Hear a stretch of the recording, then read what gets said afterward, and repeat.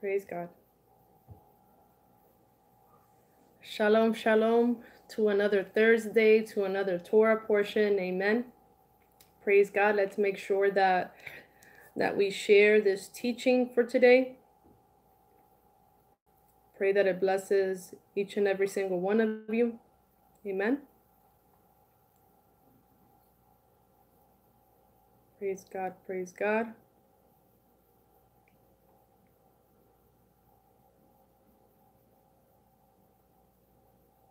Blessed be the name of the Lord. Amen.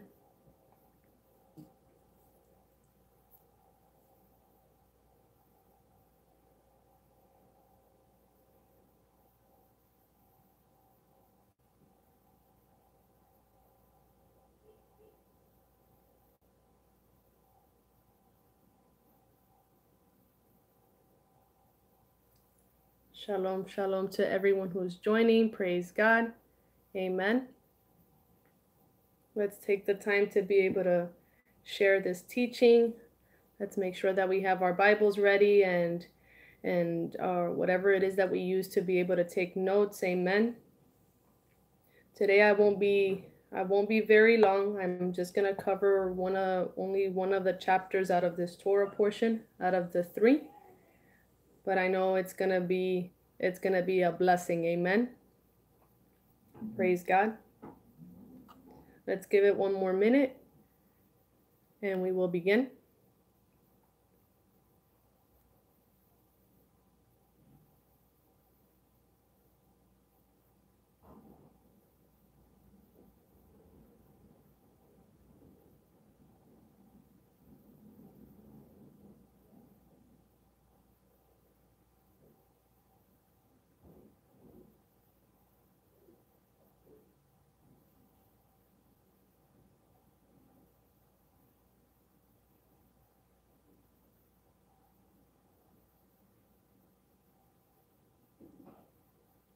Okay. So it's 8:03. It's 8:03. So I'm gonna start. As I usually do. I usually start with the announcements, and then I'll go and start with prayer, and then we'll go to the Torah teaching. Amen. So our announcements, as we usually give, it's our Sabbath services that we have every week. Amen. At 11 a.m. every Saturday, and at 11:30 a.m. we go live on YouTube. So please, you can join us. It's in One Spirit Miami Church. You can go to our YouTube page and subscribe. Make sure to click the little bell so you can always know when we're live. Amen. And of course, our Torah portions that we have every Thursday at 8 p.m. Amen. And also, we are very, very happy that we also have this other platform, which is our podcast.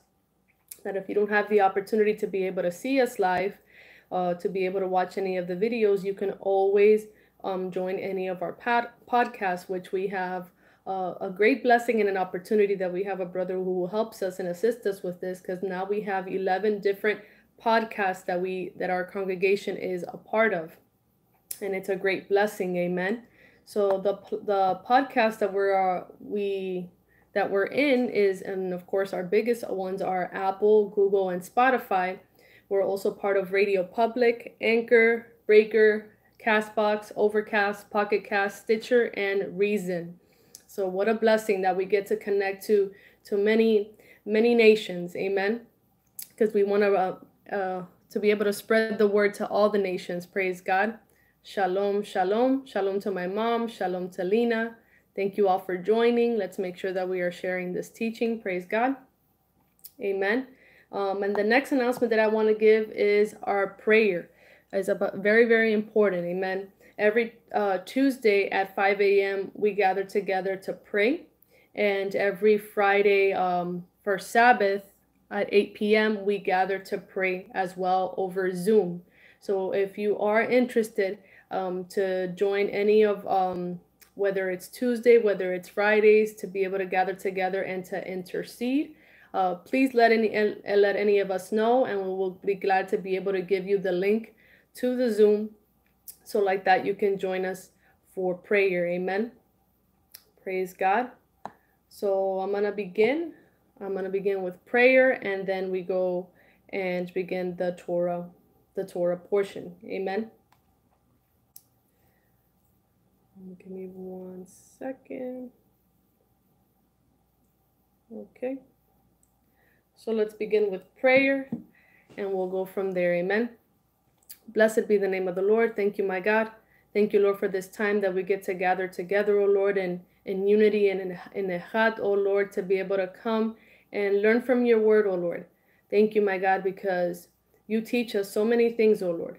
Help us, my God, Lord, to be students of your word, my God. Help us, O Lord, to be able to understand, my God, every time that we open your word and that we read it, O Lord, that you may show us, my God, and grant us revelation, O Lord, and you may teach us your ways, my God.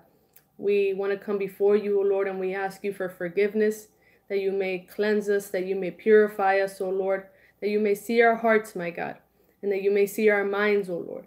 That if there's anything, my God, that it's not of yours, O Lord, we pray, my God, that you may uproot it, O Lord, and you may cleanse us, my God, and that you may cleanse our minds, my God, and may our thoughts, my God, and all that we are, O Lord, may it be aligned to you, O Lord.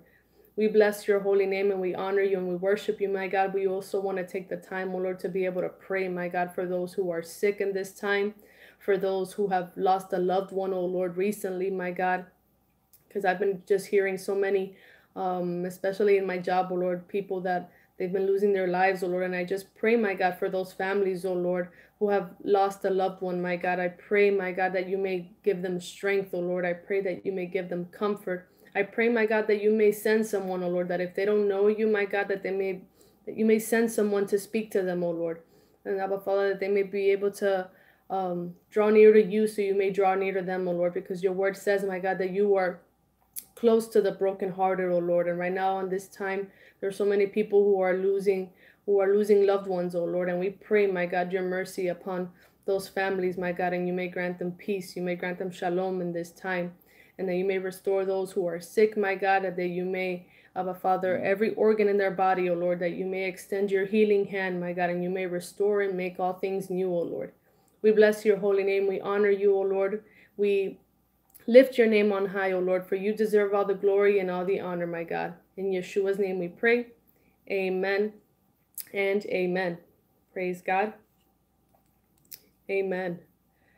So today's Torah portion is going to be Torah portion Yitro. Yitro. That's the Hebrew word for Jethro. So we're going to be covering Yitro. And it is the 17th Torah portion. The 17th Torah portion. Amen. But before I start digging into the actual Torah portion, I wanted to kind of like recap a little bit with the previous chapters. Amen. Just for us to kind of get an idea, you know, the purpose, you can say, for chapter 18. Amen. Because we had a lot going on, right, since the beginning of the book of Exodus, when we started with Parashat Shemot, right? So we're gonna go and we're just gonna skim through some of the chapters, and like I said, today I'm just gonna be covering chapter 18 of the Torah portion, because this Torah portion covers Exodus 18 verse 1 through chapter 20 verse 23. And then you have the Brit Hadashah, or the prophets. It's the book of Isaiah chapter 6 verse 1 through chapter 7 verse 6. And it also covers chapter 9 verse 5 through 7. And then you have the Gospels, which is 1 Peter chapter 2 verse 4 through 10. Amen. So but like I said, today I'm just going to be covering chapter 18. And then we'll go from there. Amen. So I just wanted to recap a little bit with the previous chapters.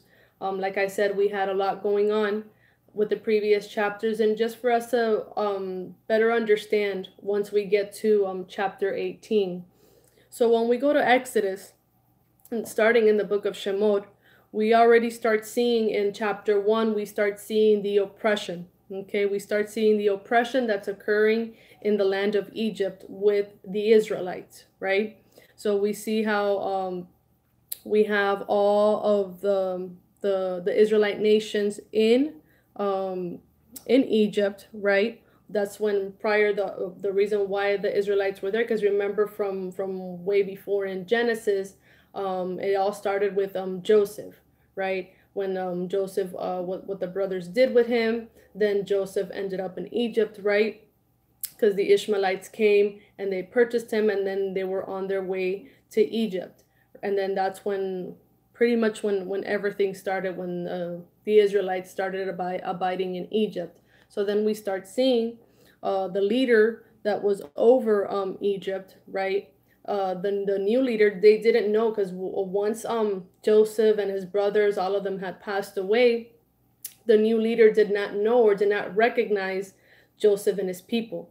The previous one did, right? But then the one who's there at the moment did not know them. Okay, did not know the line of Joseph and his family. So they started dealing very cruelly with them, right? They started being oppressing them, and they started doing a lot of things to them because, like I said, that specific leader, that specific Pharaoh, did not know Joseph and the line of his family. And then also what was occurring in chapter 1 as well of Exodus was there was a decree that was placed. There was a decree that was placed to be able to kill the male babies. Okay. And whenever you study the word, you always want to, like, when you see certain things or certain phrases, you always want to compare, right? You want to see the Old Testament, and then you also want to connect with the New Testament, because remember, the New Testament is basically just a continuation, or it's just being repeated whatever was already said from the beginning. But you're always going to see a lot of connections with what's going on in the Old Testament, and you're going to see a lot of connections with Yeshua. Amen. And that's the main thing when we're studying. We want to make sure that when we're studying and as we're studying, that within the chapter that we're reading, we find Yeshua. We find a connection to him. Amen. Because everything leads to him. Amen. So that's what was occurring in chapter 1. And then, of course, we know that the midwives who feared the Lord, right, they didn't follow the decree. So basically, they were putting their life in the line for these babies. So even though they lied, but the Lord did forgive them for what they did, because they were trying to preserve life. Okay, they were trying to preserve life, and that's what they did. And if we compare it even to today, we know what's going on today. We do have abortion clinics. We have many things that's occurring nowadays of how they're trying to kill babies, right? They're trying to kill the next generation. They're trying to do away with God's creation. So we see what's going on before. Remember, the word of God is cyclical, so we know that what happened before is going to happen again. It's not just we have people or even believers that they're like, no, that's just what happened before, and it's not going to ever happen again, because that was for back then. That's not for now, right? So that's what occurred in Exodus chapter 1. And then when we go to Exodus chapter 2, here's where we see the birth of Moses. Okay, so when we see the birth of Moses, chapter 2 starts off with, it says that there was a man from the house of Levi. So there was a man from the house of Levi who took a wife, or one of the daughters of Levi. And they conceived and they bore a son, and one of the sons was Moses.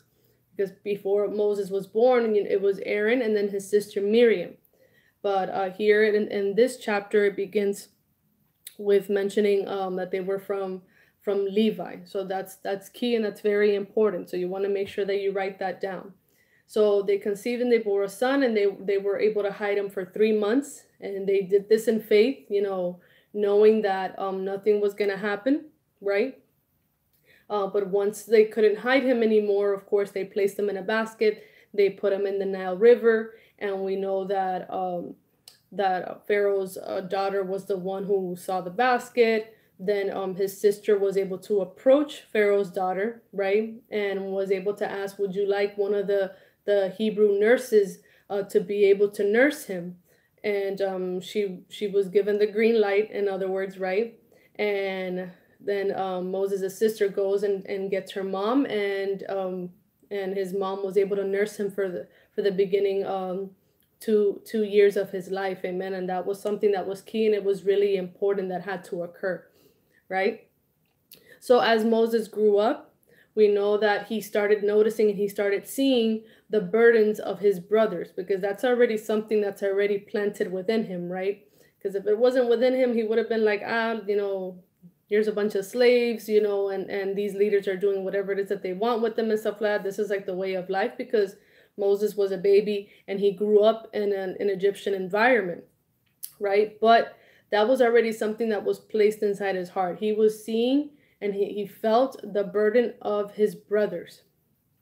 He felt the burdens of his brothers, and he noticed how one of the Egyptians, right, was beating one of the Hebrews, and then it got to the point where Moses didn't really use his head correctly, you can say, right? Because when a lot of times when we're led by emotions, we end up making decisions that we shouldn't do, right? That it's not according to the word of God, and Moses got to the point of killing an Egyptian. And when this was already brought up to the leaders, it was brought up to Pharaoh, then Moses had to flee for his life because they wanted to kill him. So Moses fled to the land of Midian. Okay?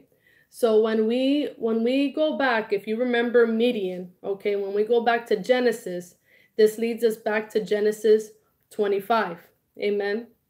It leads us back to Genesis 25, verse 2. And we see here how Abraham, because remember, Sarah had already passed.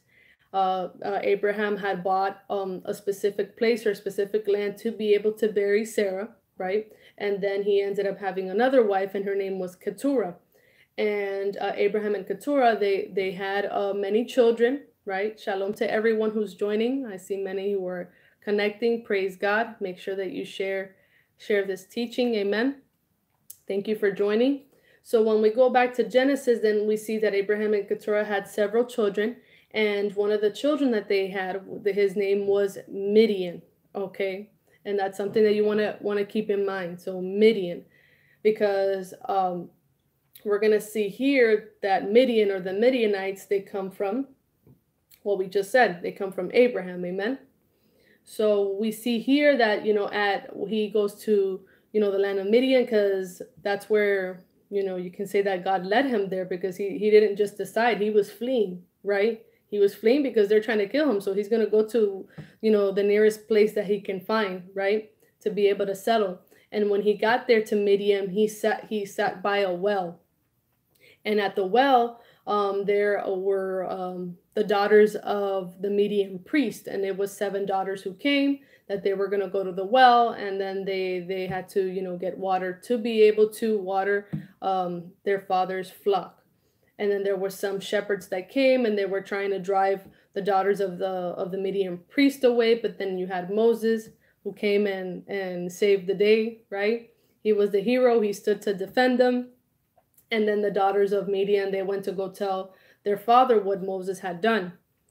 And then in the midst of all that, then you have the priest who gave one of his daughters to Moses, which her name was Zipporah. Okay. And Moses and Zipporah, they got married, and they conceived, and they bare 2 sons. One, his name was Gershom. Make sure you write that down, Gershom. It can mean outsider in a foreign land, or a stranger in a foreign land.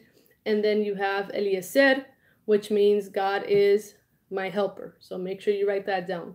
Eliezer, God is my helper. And then we go to chapter 3, and then we have how Moses encountered God in the burning bush, right? And how God commanded him to remove his sandals, because the place where he was standing at was holy ground.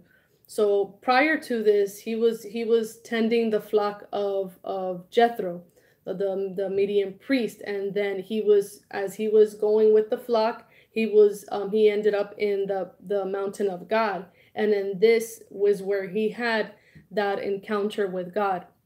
And once he had that encounter with God, and once he removed the sandals off his feet, then is when God gave him instructions to do what he had to do. So we have the encounter. We have, you had to remove your sandals before the Lord, right? Because it was holy ground. And then he was given instructions on what he had to do. And when we see here at the ending of verse 12 of that chapter 3, it says here that when you have brought the people out of Egypt, verse 12 of chapter 3, it says, when you have brought the people out of Egypt, you will worship God on this mountain. Okay, so in that specific verse, I put emphasis on two words because those are the two words that stood out to me when I read it. It says, when you have, because remember, Moses, he was putting a lot of like ifs and or buts, like I can't do this or I can't do that. Okay, so it says, when you have brought the people. So it doesn't say maybe you might, or it may not happen, but if it does, just do this. No, it doesn't say that. It says when you have. So Moses needed to remember that when you have brought the people out of Egypt, you will worship God on this mountain. So where he was at, meaning that he was going to be there again in the future. So when you have brought the people out of Egypt, you will worship God on this mountain. Okay? So God was speaking to Moses and letting him know that he was going to bring out the people of Egypt, no matter how hard it was going to be. He was going to, and they were going to worship at that same place. Amen. So this is how we need to, amen, when God is speaking to us, and if he gives us instructions, if he says this is going to happen, then we need to ensure to remember what his word says, be strong and courageous, and go and do what it is that God has asked us to do. Amen. No matter how difficult the situation may be or whatever it is that you're facing, amen, you're going to go in the strength of the Lord. You're going to go with the word of God. Amen. So no matter the difficulties that Moses was going to face, because he was going to face a lot of it, right? The people of God were going to be set free. Why? Because God said so. They were going to be set free, and they were going to be free from the bondage of Egypt. Amen. When we go to the book of John, chapter 14, verse 12, it says, amen, amen, I tell you, he who puts his trust in me, the Lord, the works that I do, he will do. And greater than these, he will do. So it says it very clear. Amen. In John 14:12, it says that the one who puts their trust in the Lord, the one who puts their trust in Yahweh, what does it say? The works that I do, he will do. So once you put your trust in the Lord, then you will begin to do the works that Yahweh did. And then it says, and it's going to be greater. And it's going to be greater. But we need to put our trust in him. Okay? There's three things that you want to see there in that verse. It says to put your trust in him. The works that he does, you will do. And then it's going to be greater than the ones that he has done. Amen? So before anything, our trust needs to be placed in him. Before anything. And when we place our trust in him, as it says in Proverbs chapter 3, verse 5, it says not to lean on our own understanding, but we need to acknowledge him in all of our ways, then our paths will be straight. But if we don't put our trust in him, if we don't acknowledge who he is, then we're going to be going in a crooked path. Then we're going to be going to the right or to the left when God commands us not to go neither to the right nor to the left. We need to continue going into that path that leads directly to him. Amen. And then we have, going into chapter 4 of Exodus, we have objections and excuses of Moses. And we can put ourselves in his shoes, right? We can say that we understand Moses because we have either fear, taking over. We're like, no, I don't think this is going to happen. I feel too nervous about the situation. I don't feel like I'm capable. I don't feel like I have, what it is that they're asking for a specific position or for the calling that God has upon your life. I don't think God can make it happen. Like, we have faith for other people, but then we don't have faith for what God has for us. So we can put ourselves in Moses' shoes, and we can give a list of the whys and the nots to God, right? But no matter how many buts or how many like objections and excuses that Moses put, he still had to go and do what he had to do. Amen. Because he was trying to find ways, because he couldn't speak, or whatever the case may be. But God would find a way for him to go and do what it is that God called him to do. Amen. So we see the objections, we see the excuses of Moses, but then we see how God showed him the works that he would do through him. If they would not believe, then he was going to be sent by him. So basically God was showing him, these are the things that you're going to do, because Moses kept on saying, they're not going to believe that I came, in your name. Like, what am I supposed to do when I approach them and they say, no, you didn't, that's not true, you're a liar, whatever the case may be. But then God said, these are the things that I need you to do, and then they're going to believe. But I need you to do what it is that I'm asking you to do, right? And then we see after God tells him all these things, then Moses returns back to his father-in-law, Jethro, and he had asked him if he could return to Egypt. So at that moment, he was still within the area of Midian. Okay, he was still within the area of Midian, but then he came to ask for permission for him to be able to go back to Egypt. Okay, then we jump into Exodus 5, right?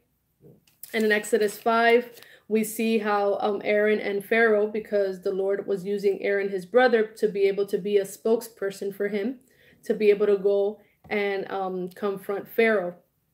So this is what occurred in Exodus 5. Aaron and Moses, they go and they confront Pharaoh.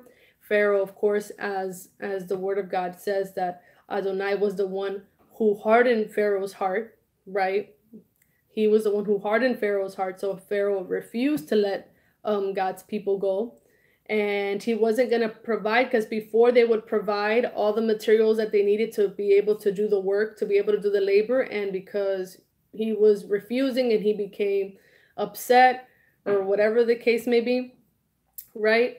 And they had to go and find all the materials, and they had to do the labor all within the same time as they used to do it before, when the material was provided for them.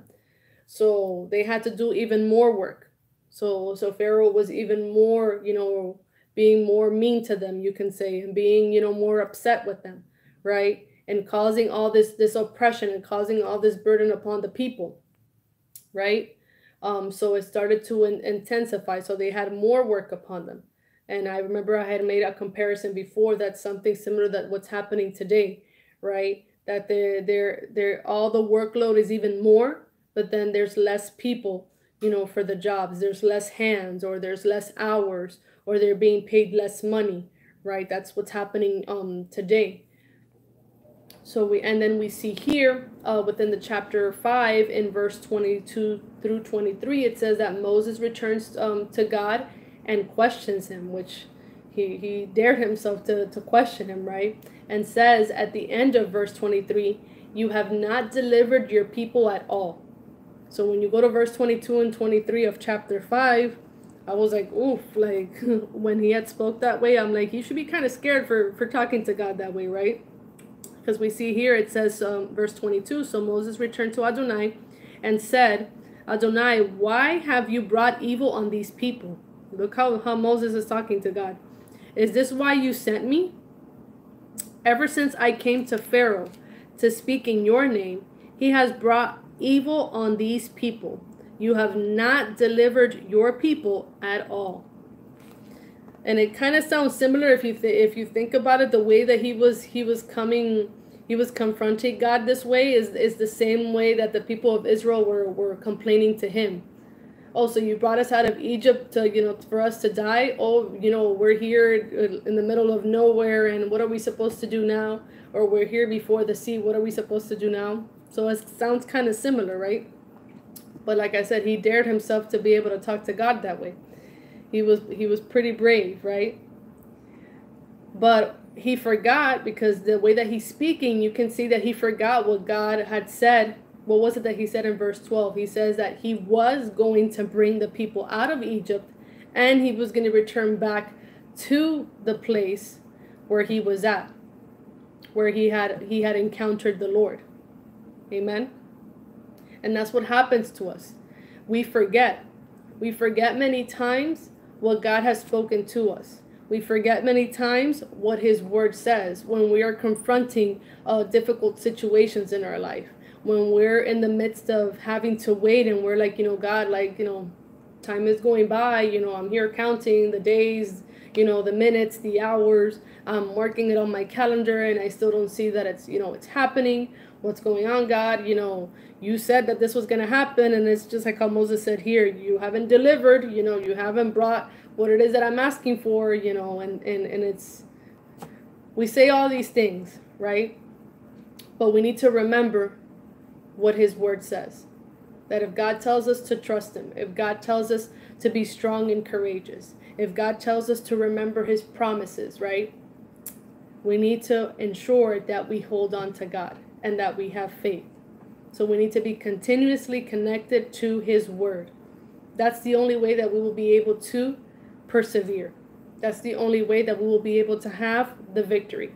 Because if we do it in our flesh and in our own strength, we're not going to make it.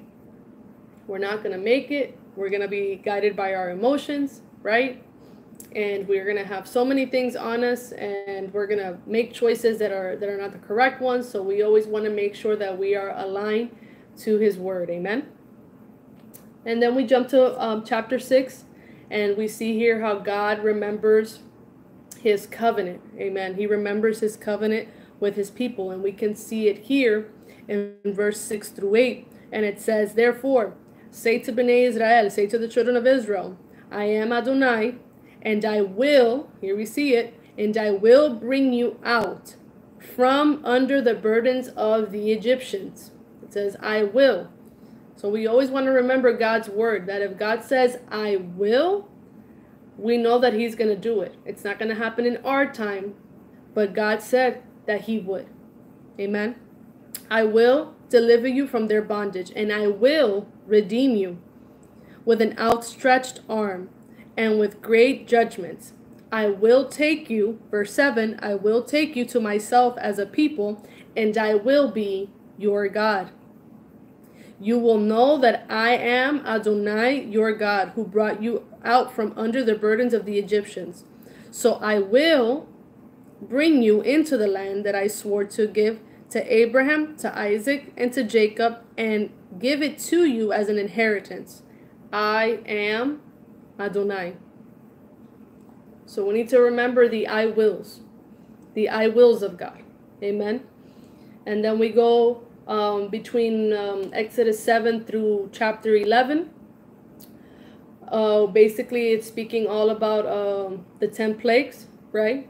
Through those things. But prior to the 10 plagues, when we go to, let me see here. One of the things that had occurred, which we want to keep in mind, I forgot to put it here, that we want to keep in mind was Moses' staff. Okay, because that's something that I want you to write down. And I'm sure some of you know. So we want to keep in mind Moses' staff. So the specific verse that speaks about how Moses' staff had become into a snake. So when Moses had put his staff down, it turned into a snake.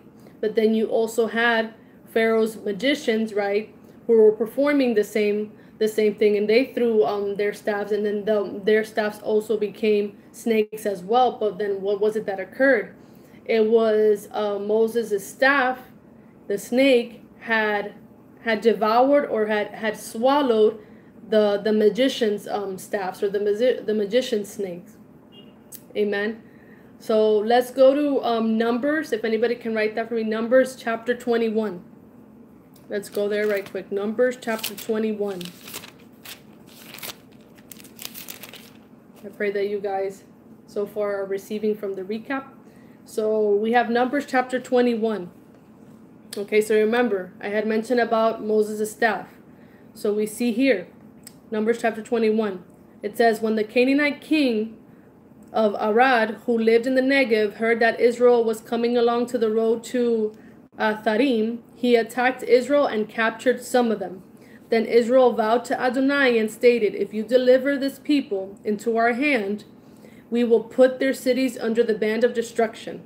Adonai listened to Israel's plea and delivered up the Canaanites. They put them and their cities under the ban of destruction. So the name of the place was called Hormah. They traveled from Mount Hor along the route to the Sea of Reeds in order to go around the land of Edom. The spirit of the people became impatient along the way. The people spoke against God and Moses. So listen what's going on here. They spoke against God and Moses, and it says, why have you brought us from Egypt to die in the wilderness? Because there is no bread, no water, and our very spirits detest the despicable food? So look how they're talking. So Adonai sent poisonous serpents among the people, and they bit the people, and many of the people of Israel died. The people came to Moses and said, we sinned when we spoke against Adonai and you. So they recognized they sinned after they did it, even though they know they shouldn't have done it, right? So this is why we need to keep the word of God in our mind to prevent from sinning. It says, pray to Adonai for us, that he may take away the snakes. So Moses prayed for the people. So you can see how much Moses loved the people of Israel. Verse 8, Adonai said to Moses, make yourself a fiery snake and put it on a pole. Whenever anyone who has been bitten will look at it, he will live. So Moses made a bronze snake and put it on a pole. And it happened that whenever a snake bit anyone and he looked at the bronze snake, he lived. So keep this chapter in mind, okay? Keep this chapter in mind. It's very important. And then John 3:14. Let me go right quick to John 3:14. So then we just finished reading the book of Numbers, and then what does John 3:14 say? John chapter 3:14, it says, just as Moses lifted up the serpent in the desert, so the Son of Man must be lifted up, so that whoever believes in him may have eternal life. Wow. So what did we just read of what was occurring before that? Because of what they did and the sin that they committed, and then the serpents had bitten the people. Many people had died. But then afterwards, once Moses did what he did and he lifted up the bronze snake, whoever was bitten and was to look at the bronze snake that was lifted, they would live. And then what does it say here? Just as Moses lifted up the serpent in the desert, so the Son of Man must be lifted up, right? So that whoever believes in him may have eternal life. So he was on a cross, right? All the sins were on him. And then because of what he did, he resurrected, came to life. We have eternal life. Amen. So let's keep going. And then we have in Exodus 12, it speaks about the Passover lamb. It speaks about the Passover lamb and the instructions of what they had to do with the Passover lamb. Because what was Adonai planning to do? Because of everything that occurred, all the 10 plagues and everything that had happened, Adonai was going to strike the firstborn of the families and the firstborn of the animals as well. And if we go to 1 Peter, let's go to 1 Peter.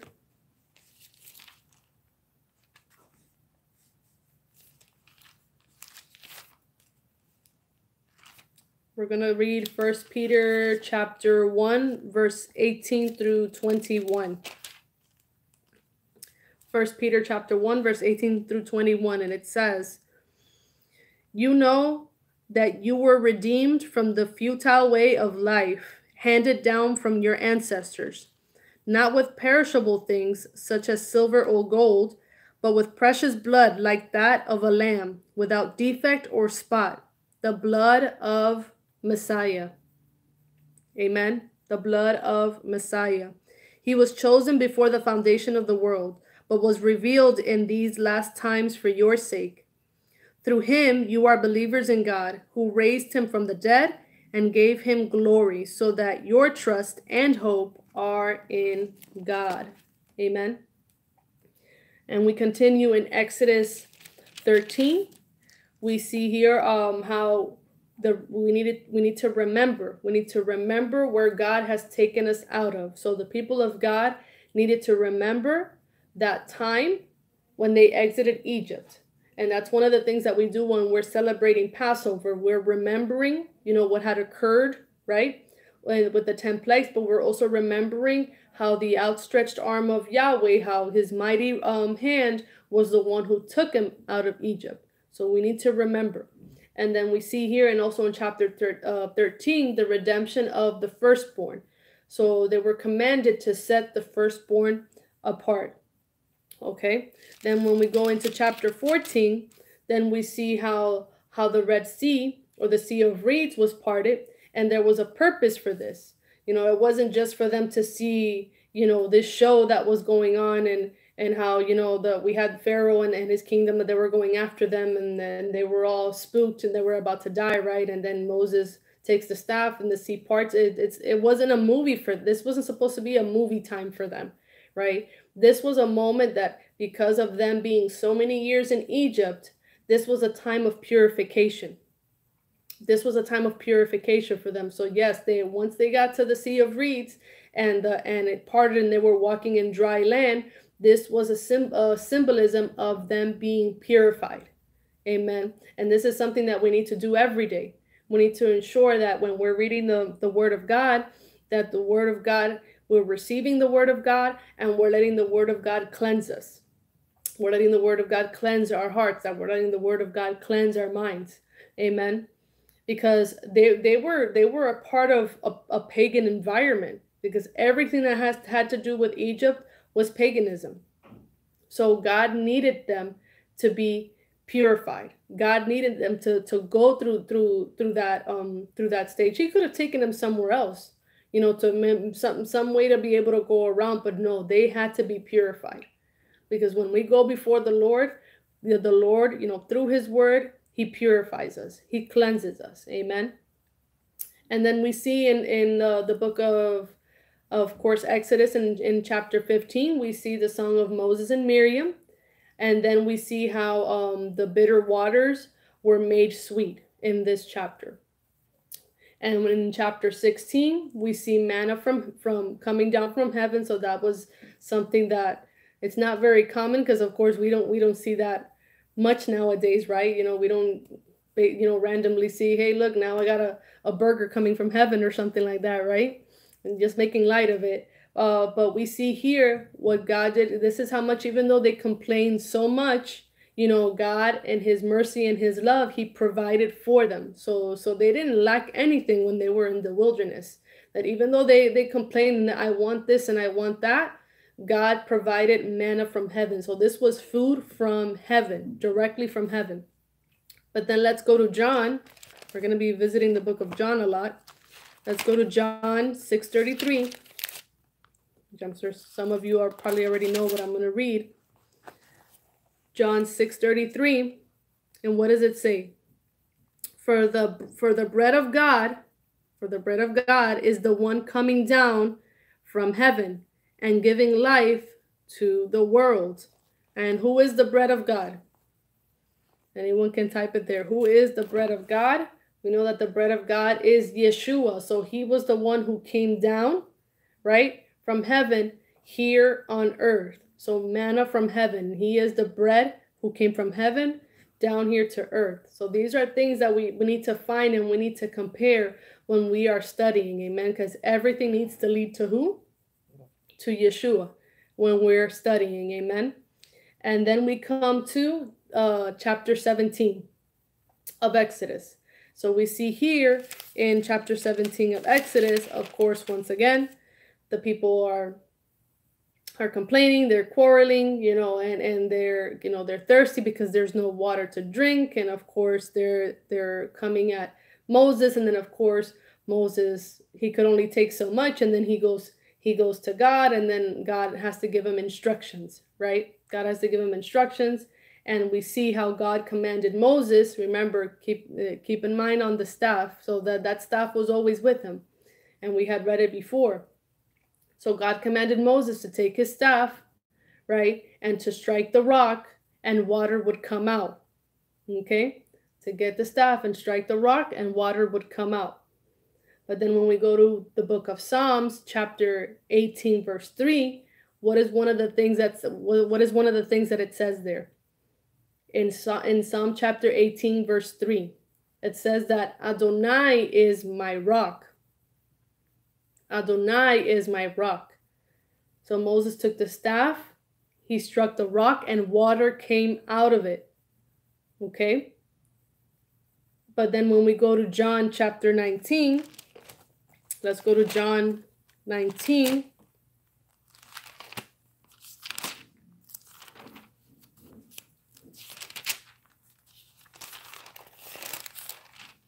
Okay, and it's going to be verse 32 through 34. So John 19, verse 32 through 34. And it says, "So the soldiers came and broke the legs of the first and then the other who had been executed with Yeshua." So it was Yeshua and the two thieves that were on the side. Verse 33, "Now when they came to Yeshua and saw that he was already dead, they did not break his legs. But one of the soldiers pierced his side with a spear, and immediately blood and water came out." Okay, blood and water came out. So this is amazing, right? The comparison that we see. Amen. And then when we go back to Exodus 17, after this had occurred, and the Lord had provided water for them, right? Then we see that there is a war that broke out. There is a war that broke out with the Amalekites.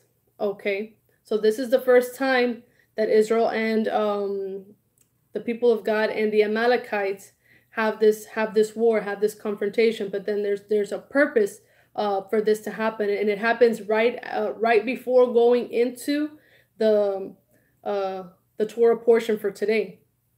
So we have here the Amalekites, right? So who's Amalek, or who are the Amalekites? So Amalek is the son of Eliphaz, okay, Eliphaz, whose father is Esau, okay, and we already know the story of Esau and what he did and how he lost his birthright with Jacob, right? And then Esau, we know he is from Edom, so we have the descendants who are the Edomites. Okay, so we have the Amalekites, the Edomites, they're all in the same bowl, in other words, right? So the Amalekites were the first enemy of Israel right before crossing the Sea of Reeds. So they had to confront in this war. So we see here how Moses went up the hill together with Aaron and Hur. And his arms were held up, and then we see that Joshua had overpowered the Amalekites.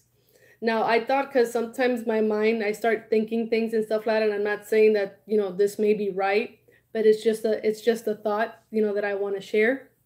But isn't it interesting how we just read in the book of John that, Yeshua, and then you had the two thieves, which is like, there was three, and then you have here, Moses and Aaron, right? And then Yeshua, he died, and of course we got the victory. All the sins were upon him. We know the story, right? And then we have here Moses, Aaron, and Ur. It's also three people. And then when his arms were raised, that's when they would have the victory. But if his arms would go down, they wouldn't have the victory. So I thought that was kind of interesting when I was kind of like thinking that as I was reading. But Joshua had overpowered them because Aaron and Hur kept Moses' arms up. So Adonai spoke to Moses And then we see here in verse 14 of chapter 17, it says that he was supposed to write it for a memorial in this book. So this is something that we're supposed to remember. It says for a memorial in this book. So there's a reason why that we should keep this in mind, okay? Because even though Joshua overpowered, the Amalekites, it doesn't mean that the Amalekites stop right there.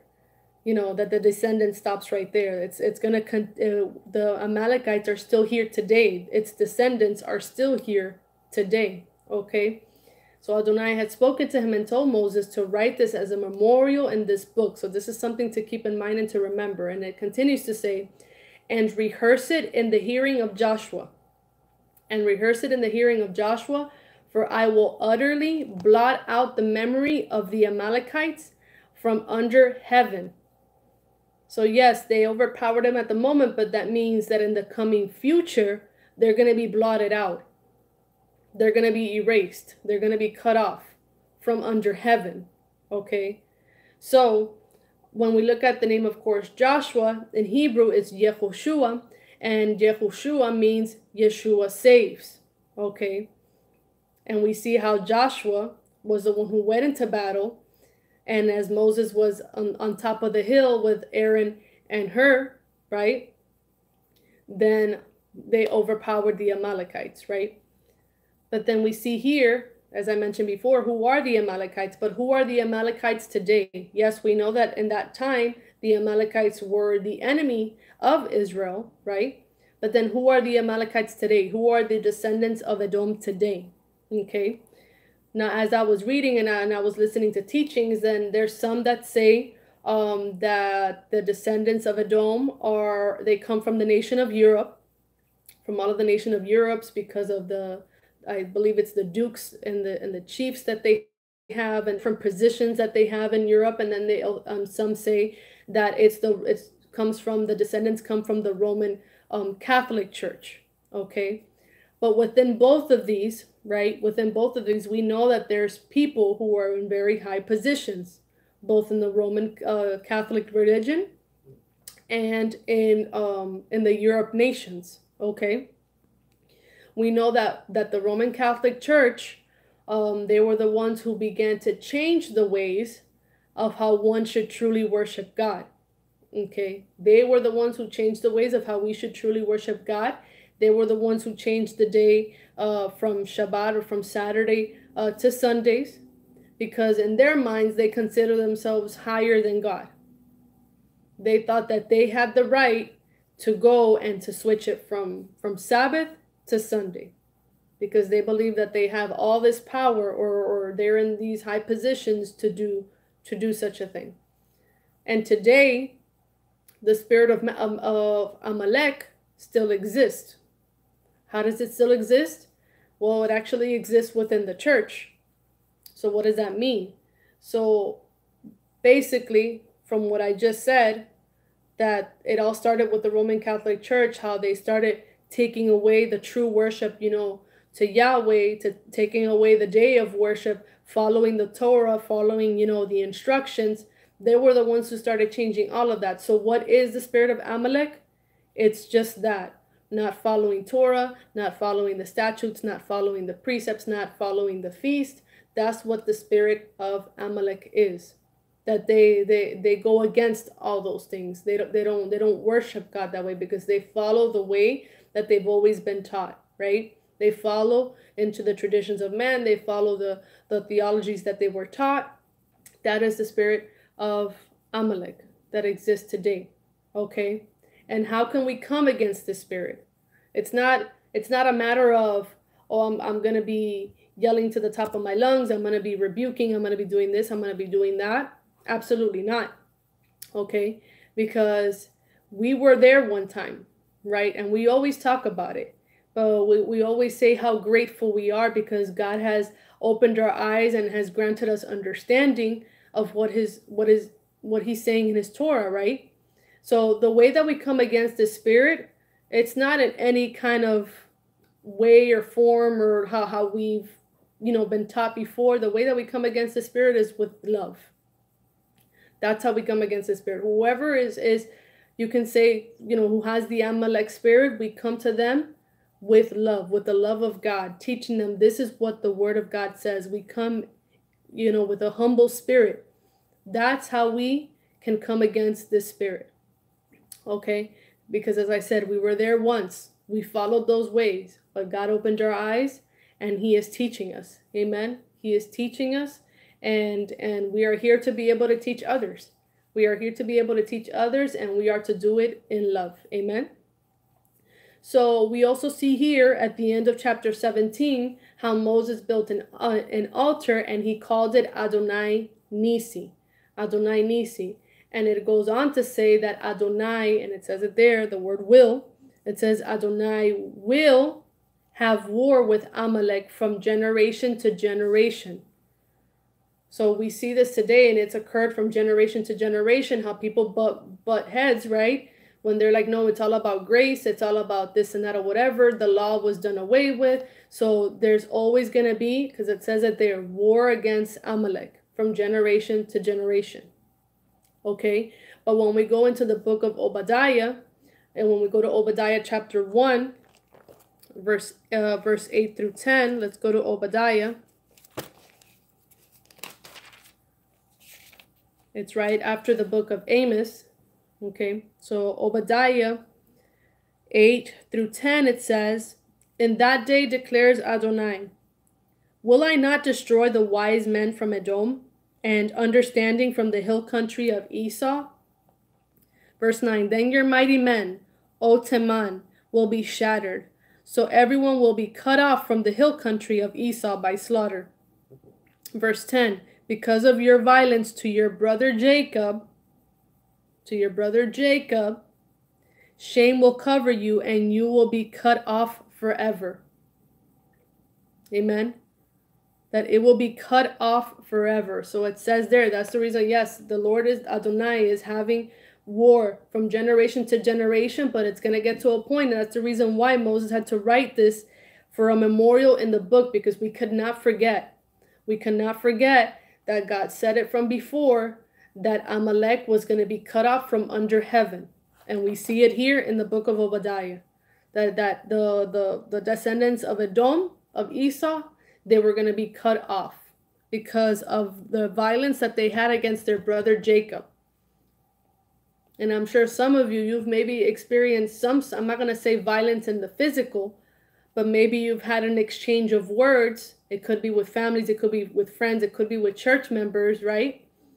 That they don't see eye to eye when it comes to following the Torah, because they call it a Jewish thing, right? When it isn't, right? We are here to follow the instructions of God. We are here to follow the instructions of Yahweh. That's why it's called the instructions of Yahweh. It doesn't say the instructions of the Jewish people. It doesn't say the feast of the Jewish people. It doesn't say that this is the Sabbath of the Jewish people. No, this is a Sabbath that God gave to us, his children. These are the feasts that are the feast of the Lord. These are the feast of Yahweh. And then the Torah, which is the instructions of Yahweh. Amen. It all leads back to him. So we see that in the book of Obadiah, that we see that there's going to be the coming destruction of that spirit of Amalek, and it's going to be cut off forever. And then we come to chapter 18, which is the Torah portion Yitro, right? The Torah portion Yitro, and we see that Yitro is derived from the Hebrew word yeter, Y-E-T-E-R, yeter, which means abundance, okay? Abundance. And then, like as I mentioned in the beginning, this is the 17th Torah portion of, and the number 17 means overcoming the enemy. Okay, overcoming the enemy, and it also means complete victory. Okay, complete victory. So when we go to chapter 18, I want to read the first 4 verses, and it says, "Now Jethro, the priest of Midian, and Moses' father-in-law heard about everything that God had done for Moses and for his people, Israel, and how Adonai had brought Israel out of Egypt. Jethro, Moses' father-in-law, had taken in Moses' wife Zipporah after he had sent her away with her 2 sons. So Zipporah and her 2 sons were with her father during this time that Moses was away. Okay? That's important. One was named, so out of the sons, one was named Gershom because he said, I have been an outsider in a foreign land, so keep that in mind. I have been an outsider in a foreign land. And the name of the other was Eliezer because he said, for my father's God is my help and delivered me from the sword of Pharaoh. Okay. So we see here that Jethro is a Median priest, right? And when we go back into the book of Genesis, chapter 25, as I mentioned before, that the Median was one of the children of Abraham and Keturah. So we see that this goes back to Abraham. So Zipporah, right? And the children are descendants of Abraham. Okay.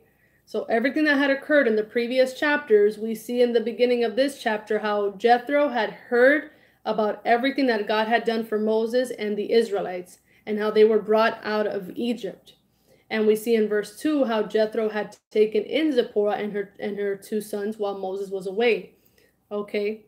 I had mentioned before that yes, Median, right, was the son of Abraham, and we've learned before that Abraham wasn't a Hebrew, right? Because remember, his father served other gods, right? And that Abraham, before he started hearing what he had to do in the future, right, in the long run, he was engrafted in. So he had to go away because God had commanded him, you need to leave your father's house. You need to leave your comfort zone, everything that you know, to the land where I'm going to lead you to go. Right? So that's what's happening to us today. Who are we today? We are foreigners in this land. We are strangers in this land. Okay? But then God is going to take us to where? To the land that he had promised since the beginning to Abraham, to Isaac, and to Jacob. Amen? Because that's how it is since the beginning. That's where he was going to take us, to the land that he promised to them. So we are foreigners in this land. Okay? And then Eliezer, which means God is my helper. My helper, God is helping us in the midst of this journey that we're in. Yes, we're just like the Israelites. How many times haven't we complained? How many times haven't we said, God, I don't see it yet? God, I'm asking for this and I don't see it. God, you brought us this far, to encounter this, to encounter another giant, to encounter a sea that's before us, right? So let's continue reading. Verse 5 through 12. And it says, so Jethro, Moses' father-in-law, came with his sons and his wife to Moses into the wilderness. Okay?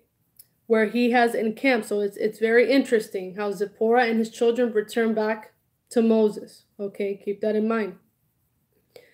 He had also told Moses, I, Jethro, your father-in-law, am coming to you along with your wife and your 2 sons. So Moses went out to meet his father-in-law, then bowed down and kissed him. They asked each other about their welfare and went into the tent. Moses told his father-in-law all that Adonai had done to Pharaoh and to the Egyptians for Israel's sake, as well as all the travail that had come upon them along the way, and how Adonai delivered them. Okay, we're going to read to verse 12. Jethro rejoiced for all the goodness that Adonai had shown, so he rejoiced. Okay, remember, he was a pagan priest, but yet he's listening to all this, and he rejoiced when he saw the goodness that Adonai had shown to Israel, since he had delivered them out of the hand of the Egyptians. Verse 10, Jethro said, blessed be Adonai. So he rejoiced first, and now he's blessing the name of Adonai. Blessed be Adonai, who has delivered you out of the hand of the Egyptians and out of the hand of Pharaoh, and has delivered the people from under the hand of the Egyptians. Now I know that Adonai is greater than all the gods, since they had acted arrogantly against them. Okay, arrogantly, so like they had pride. Verse 12, then Jethro, Moses' father-in-law, presented a burnt offering and sacrifices to God. So maybe this was something that he was accustomed to doing with his other gods, but this time he's doing it to the God of Israel, presenting burnt offerings and sacrifices.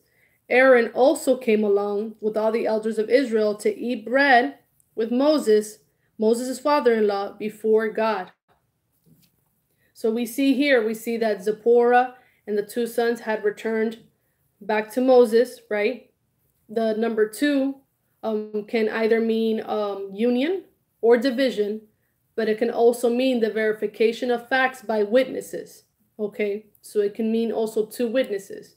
So the number 2 here could possibly mean either the 2 houses, right? The Judah or Israel. It can mean the 2 houses, or it could mean 2 witnesses.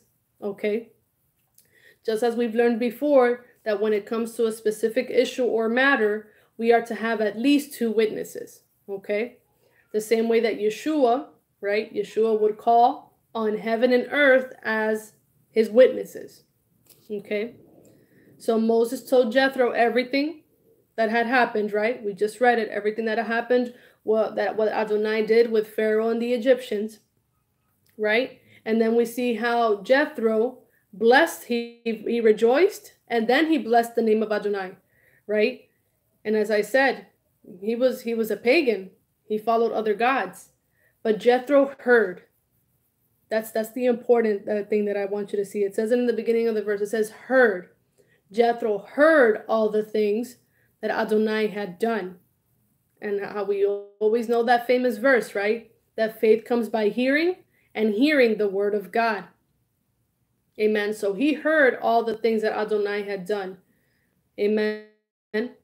So when we have the opportunity to hear, right, about the wonders of God and the testimonies of God, right, and we get to see the goodness of God in people's lives, and this happens to all of us, I'm sure, that we feel something stirred up within us, right?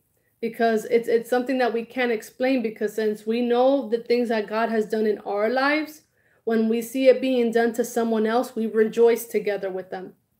We also bless the name of the Lord together with them, right? When we see the goodness of God, when we see the hand of God in others who are around us, amen? And this is what Jethro did. This is what Jethro did. And when we see here in verse 11, we see how he recognized who Adonai was. And he recognized that he was greater than all the other gods. And then in verse 12, when he did the burnt offering and the sacrifice to God, there he was making a covenant with God. So Jethro made the decision to make a covenant with God. Just like how Abraham did. Amen. So let's continue reading verse 13 through 18 of chapter 18. The next day, Moses sat to judge the people. Okay, and they stood around Moses from morning till evening. When Moses' father-in-law saw all that he did for the people, he said, "What's this you're doing to the people?" And then right here he says, "Why sit by yourself alone with all the people standing around from morning until evening?" So he's saying, why are you doing this alone? Verse 15, Moses answered his father-in-law, "It's because the people come to me to inquire of God." Okay. When they have an issue, it comes to me, and I judge between a man and his neighbor. So I make them understand God's statutes and his laws. Verse 17, but Moses' father-in-law said to him, "What you're doing is no good." Verse 18, you will surely wear yourself out, as well as these people who are with you, because the task is too heavy for you. And of course, it's just Moses by himself. It says here, you cannot do it alone by yourself. So imagine Israel, millions of people, right? And if you go and you bring a concern to Moses, he's going to probably have to like write it down and say, I'll meet you in a couple of months, because I got to be here all day with, X amount of people, and I'm not going to be able to answer your question right now at the moment. So I'm going to give you an appointment for the next couple of months, right? So Jethro is noticing this, but he mentions twice that why first he questions, why are you doing this alone? And then here in verse 18, he says, you cannot do this alone. Okay? So we see here how Jethro is trying to give Moses advice. Okay?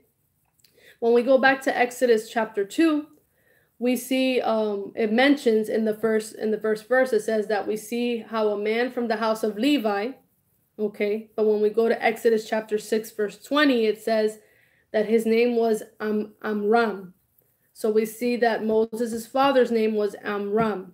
So this was the man that was from the house of Levi, and then he took as his wife a daughter of Levi.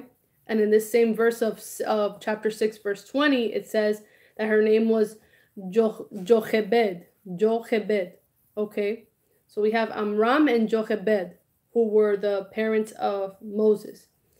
But when we continue reading, right, because that's the only time technically we see how they mention Moses' father and mother. Okay, but we don't see how they mention them anymore really when we're reading through the chapters.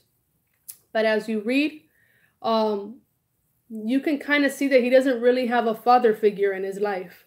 Okay, he doesn't have a father that's there to support him or guide him or give him advice. Why? Because we know and we've learned that he was placed in a basket due to what they were trying to do to the male children, right?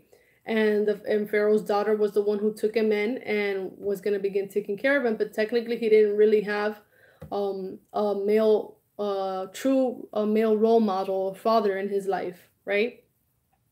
But then, the Lord, when he had escaped Egypt, Yahweh was the one who led Moses to go to Midian. Out of all the places, he brought him directly to Midian, right? And then this is where he meets Jethro, his father-in-law. So when God is calling, when God's calling upon your life, the calling that he has for you, he is the one that's going to guide you. He is the one that's going to guide your every step. Okay? Though you may not understand a lot of things, you may not understand the things that you may be going through or the things that had happened before, but the Lord is the one who ordains your steps. Amen. So this is what happened with Moses. He was the one who led him to go to Midian, okay, and to meet the people that he met. So when we seek him with all of our hearts, with all of our minds, with all of our strength, he will guide us and he will speak to us, because we see this in Moses' life.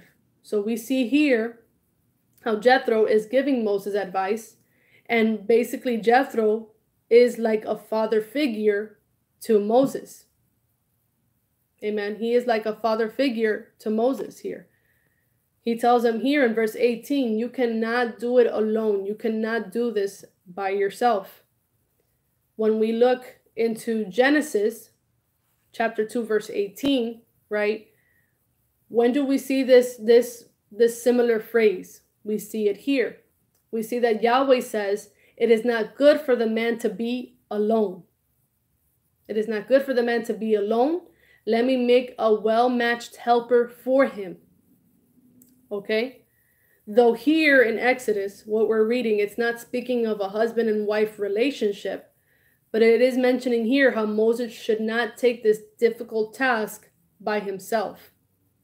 Okay? So make sure to write that down, because we're gonna get back to that. So let's continue reading verse 19 through 23. Now listen to my voice. It says here, this is Jethro speaking to Moses. Now listen to my voice, so Shema. I will give you advice, and may God be with you. Okay? You represent the people before God and bring their cases to God. Enlighten them as to the statutes and the laws, and show them the way by which they must walk and the work they must do. But you should seek out capable men of truth who hate bribery. Appoint them to be rulers over thousands, hundreds, fifties, and tens. Let them judge the people all the time. Then let every major case be brought to you, but every minor case they can judge for themselves. Make it easier for yourself as they bear the burden with you. If you do the things as God so commands you, then you will be able to endure, and all these people will go to their places in shalom. Okay, so he had to shema. Moses had to listen. But then we see here, who did Yeshua leave us when he ascended to the Father?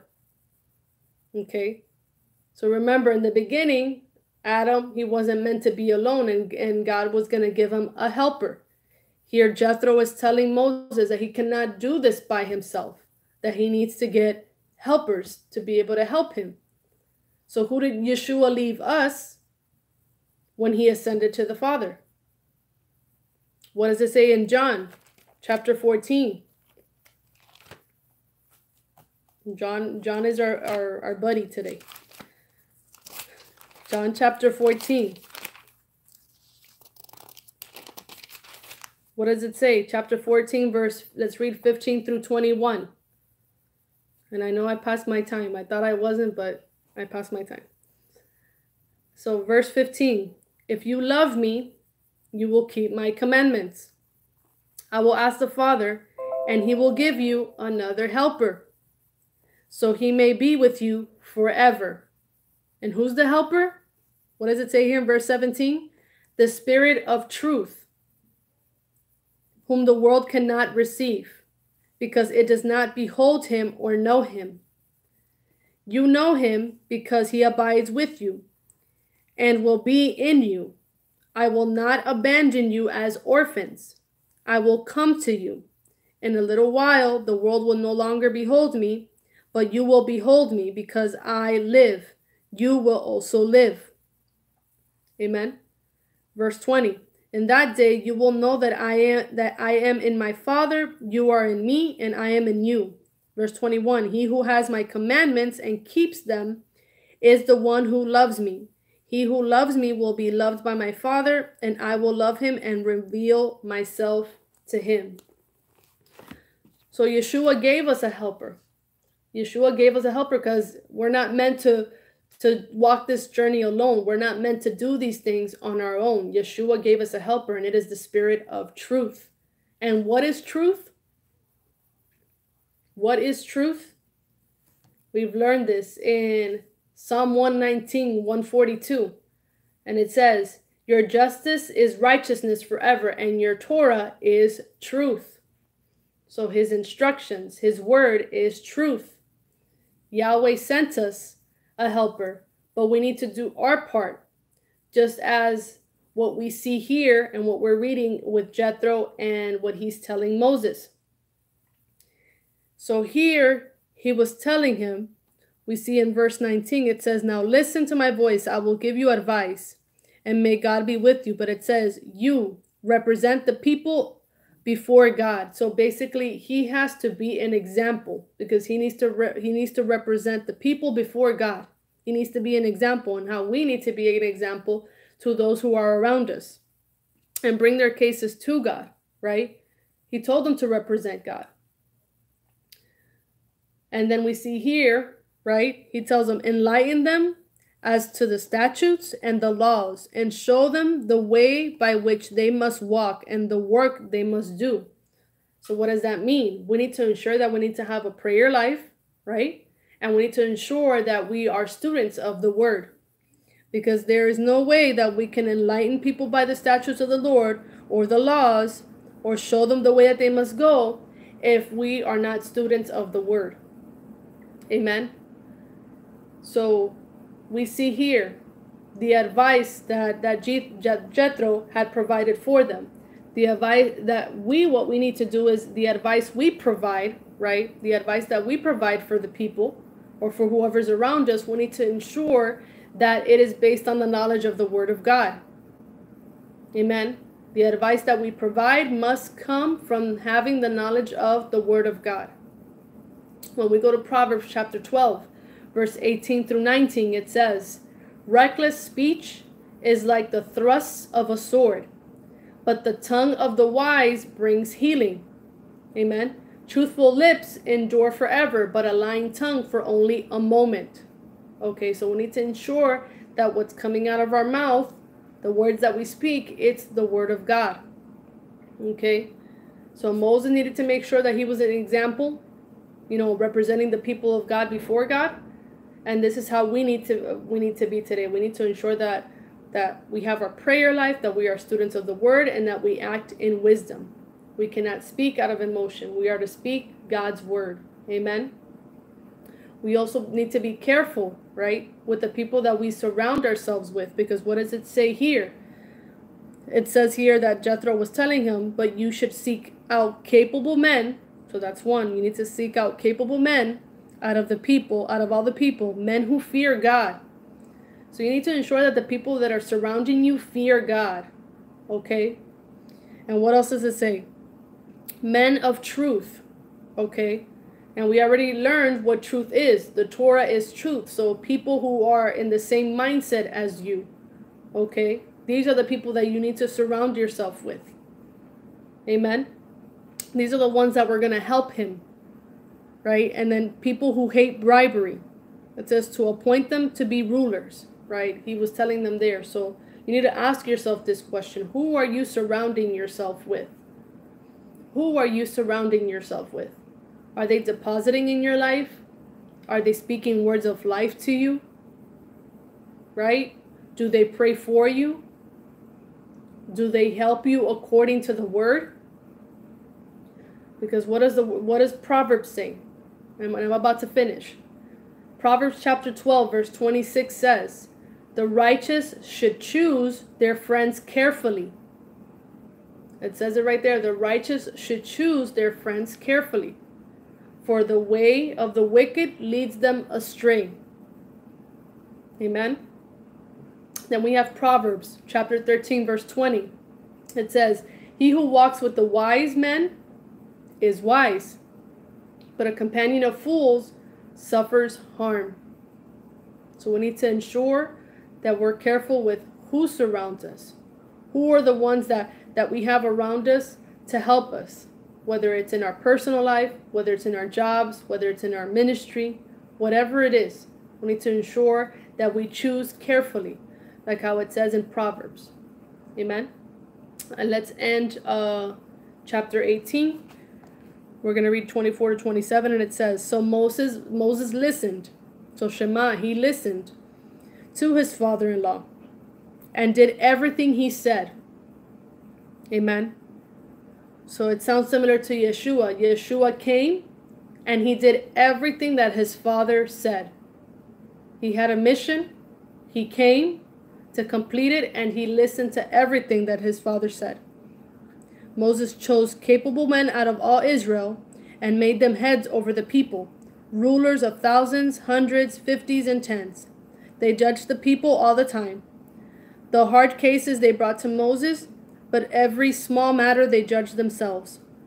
Then Moses let his father-in-law depart, and he went on his way to his own land. So what did we learn here throughout this chapter, right? So we learned that with Zipporah and her two sons, they returned back to Moses.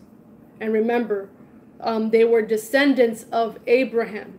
So we already know, according to Romans chapter 11, you can write it in your notes, Romans chapter 11, verse 25 through 36, right? We can actually go really quick to read it. Romans 11,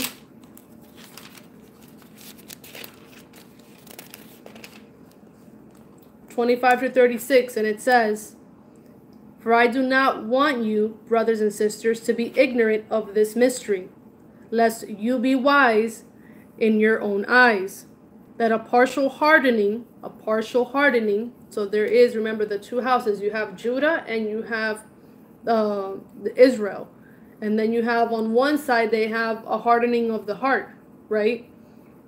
But when the time comes, that heart is going to be turned into a heart of flesh, has come upon Israel until the fullness of the Gentiles has come in.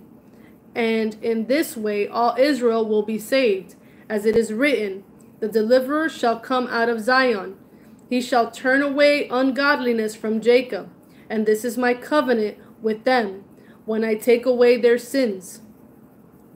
Concerning the good news, They are hostile for your sake, but concerning choseness, they are loved on account of the fathers. For the gifts and the calling of God are irrevocable.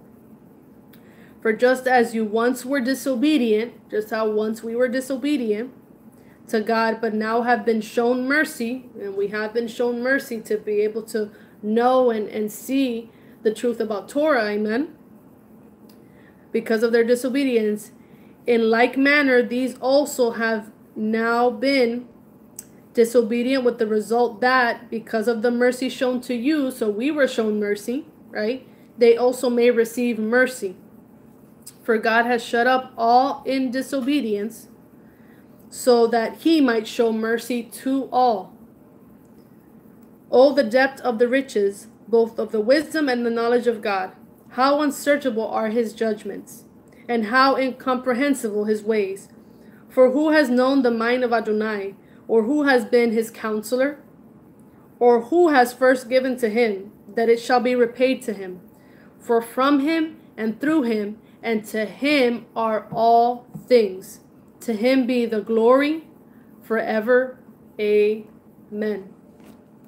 So we've learned here that we're going to be going back. We're going to be going back to the promised land, the one that God spoke about with Abraham, with Isaac, with Jacob. We're going to be going back, and we're going to come and we're going to gather together, and we're going to be one nation. We're going to be one nation. So here we've learned how we need to Shema, right? We need to Shema to God's words. We need to surround ourselves with the right people. Amen. And we need to stay connected to Yahweh through prayer and his word. Amen. So I pray that you guys received in this Torah portion. May each and every single one of you be blessed. Shalom, shalom to all. And thank you so much for joining. Amen.